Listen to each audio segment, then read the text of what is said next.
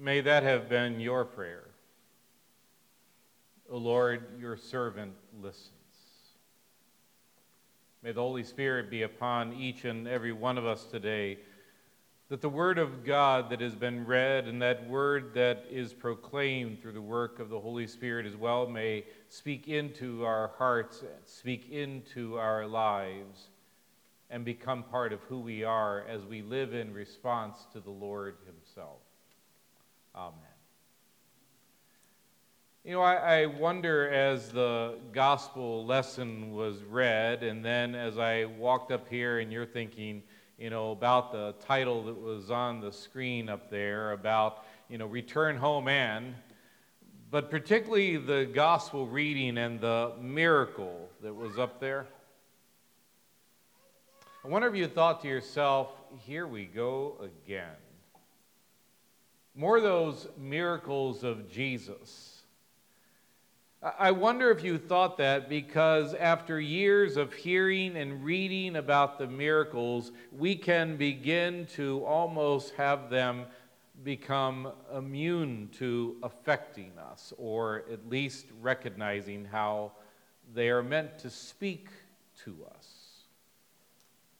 But this chapter of Luke records here 3 different miracles. Now, our reading today presents to us just one, but I want to give you a little bit on each of those miracles that are there. The first miracle is the one that was read for us. It is that of the man who was demon-possessed,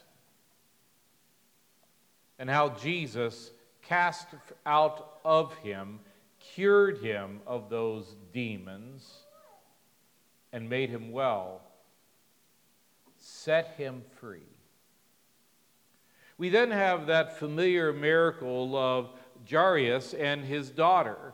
She was sick, and this loving dad, faithful dad, comes to Jesus to ask him to heal her, and just as he's about to ask Jesus to intervene, along come the servants saying, "Do not bother the master, for she is dead." The wailing and the weeping begin, and Jesus says, "She is not dead, she's only asleep." And he goes and he cures her, and she rises from the bed. And then we have the recorded miracle of the woman who, in the midst of a crowd, and when I read this, you know what I picture? I picture New Orleans.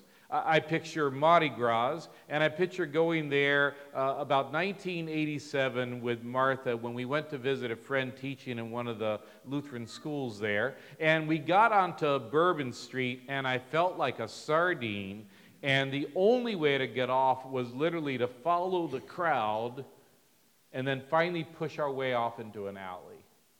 That was all I wanted. But it was so crowded where Jesus was, when he feels that power go out of him, when this woman touches his robe, the disciples say, "Jesus, there's people everywhere. You can't help but be touched." But he knew. He knew one of great faith had reached out to be healed, and she was. Great miracles. But it's actually relatively easy for us when we again read these, not only these that are here in this chapter, but elsewhere, and to say, those are kind of nice, and just kind of pass on by them without really giving serious consideration not only to what they may be teaching us, but what they may be saying into our very lives as well. So we have these 3 miracles, but my friends, here they are doing more than just recording actions or activity of Jesus in his life and his ministry. These miracles do 3 things. 1, they confirm that Jesus is Lord over all. Number 2, they reveal that he is the very Son of God. And thirdly, they reveal the very heart of Christ. His passion and his love for you and for me and for all of his children. For you see, we are the objects of his love. Well, first, the miracles confirm that Jesus is Lord over all. And I find this quite wonderful and encouraging, that Jesus isn't just, going about his activity and claiming to say, oh, yeah, it's me, I'm the Son of God. He doesn't just leave it to his words, but he demonstrates it, he proves it over and over that he is indeed the Son of God. He demonstrates it. Whether in these miracles that are here in this chapter, and this one in particular today that is read, or in others like when he calms the sea and the storm, or when he feeds the 5,000, Jesus has dominion and power over it all. I find it interesting, too, that the religious leaders, they deny that he is the Son of God. They have problems accepting who he is and what is being revealed in these miracles and in his words. But not the demons. They accept it. Matter of fact, I think that's somewhat confirmed by the fact that, notice the man who was possessed, led by the demons, meets Jesus, goes to him. And those demons, they actually profess Jesus, confess him with this exalted title, Son of the Most High God.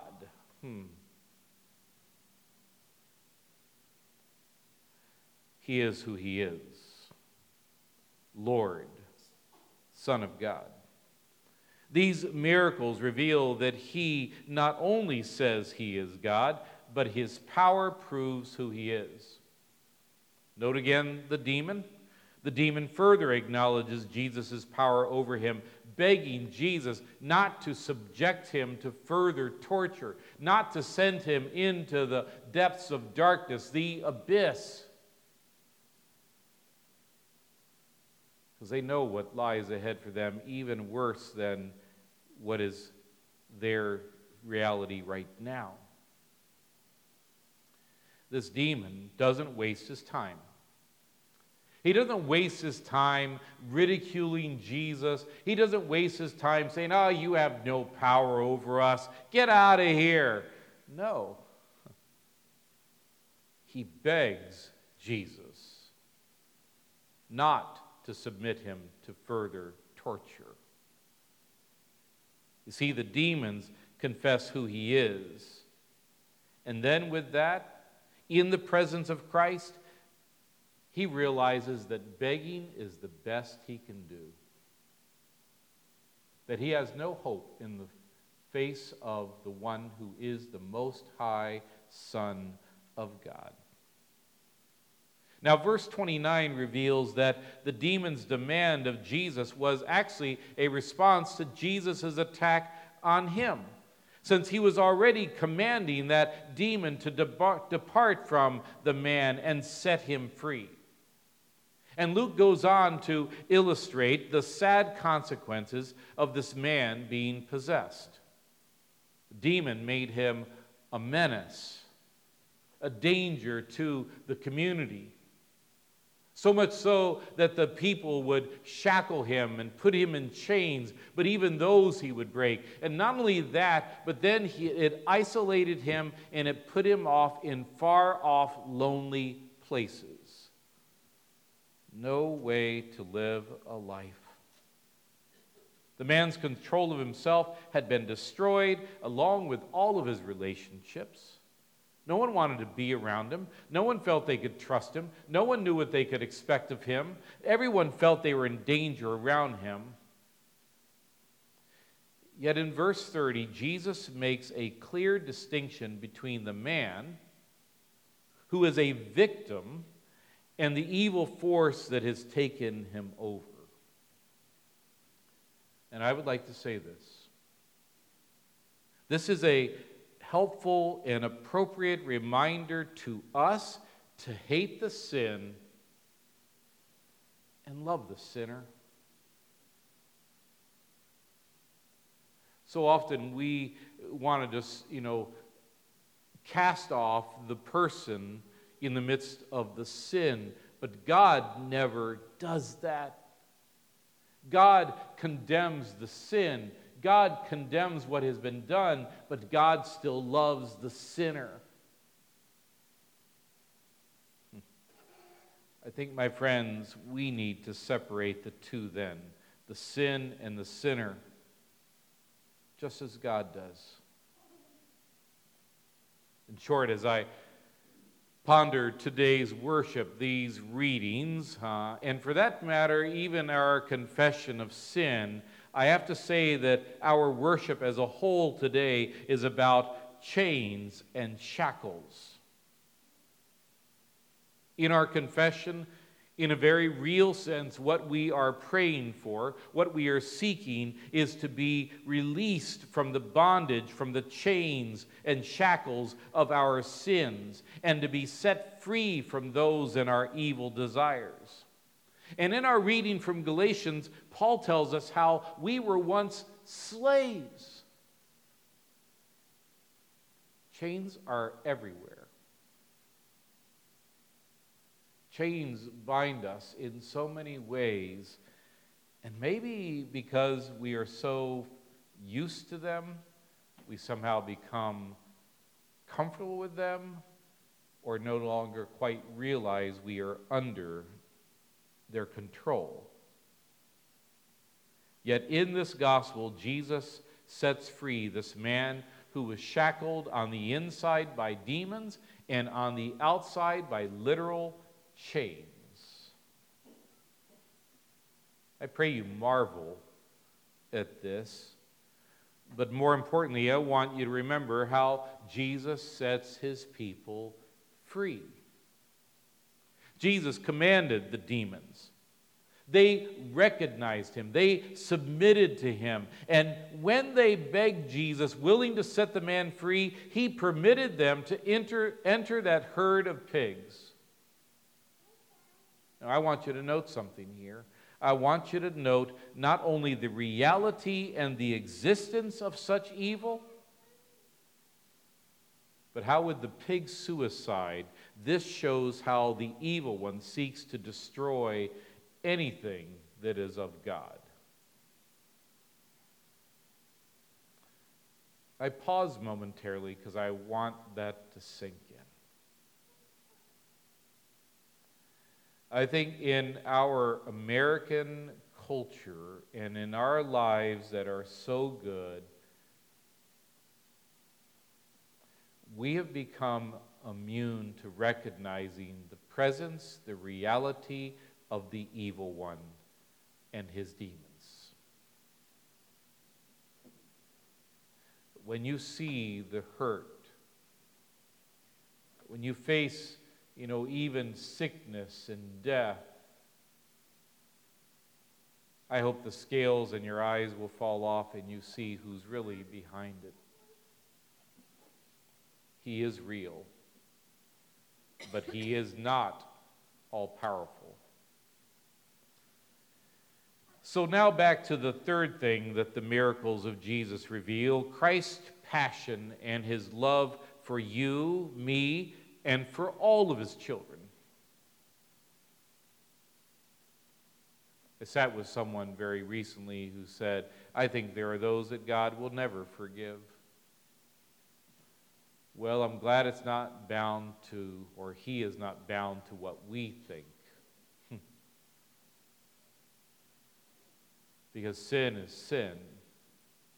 Sin is anything living outside of the confines, the boundaries of God's will and his law. And therefore, any sin separates us from God. Praise God that his blood of his Son covers all sin. But indeed, Satan is real. So on to this part of how much he loves us. Yes, the name of Jesus, it has power over sickness, over evil, over Satan. Yet we most wonderfully celebrate that Jesus now gives himself to us as our liberator. John 12:31 says this, "Now is the time for judgment on this world. Now the prince of this world will be driven out."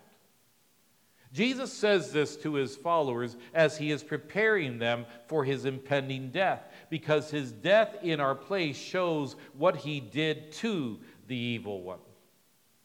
And then in verse 32 of John, Jesus reveals how he wants to be our Savior, saying this, "And I, when I am lifted up from the earth, will draw all people to myself." Thank you, Jesus. No matter where I've been, what I've thought, what I've done, you draw us to yourself out of love. My dear friends, hear and believe. Jesus is able to set us free from things the evil one uses to enslave us, to bind us. He is able to set us free from persistent sins and addictions, despair, selfishness, hopelessness, viewing trouble as punishment, or that we are somehow unforgivable. Yes, praise God, for he sets us free. And now, one final thing about the miracles of Jesus. Notice how this man, or what this man did after he was healed and set free from his demons. I find it wonderful. He would not let go of Jesus. He clung to him. He held on to him. He wanted to stay by his side. I find that surprising, because you and I too easily carry the guilt and the burden and the shame of our sins, even the ones that have been forgiven. And we're like, "Oh, no, Lord, I'm not worthy to be in your presence. Oh, Lord, no, I'm not worthy to serve you or to, tell others about you." That's not reality.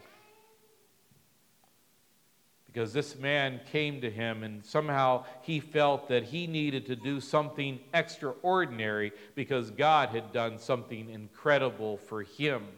He felt maybe he needed to leave his home, that he needed to leave his family, that he needed to leave his friends, that he needed to go and literally live with Jesus. Because love had changed everything. Love changed this man. But listen to what Jesus said to him. Jesus would not let him go, but instead he told him these words, "Return home and tell how much God has done for you." No special assignment, no heading off to the seminary, no selling off all your possessions and going off to some foreign land and be a missionary. No. Instead, Jesus instructed him to be his servant, his witness, right where he was. To stay there, telling relatives, friends, and neighbors how Jesus set him free, how love had changed everything. Right there. Right there. Friends, our liberator, Jesus, says the same to you and to me. Tell what God has done for you. He simply calls us to speak in simple words from our hearts what the Word says and what God has freely done for us personally. For you see, we are free from that which binds us. We are free to simply testify of what we know from God's Word and in our lives, trusting He will use it to set others free. Amen.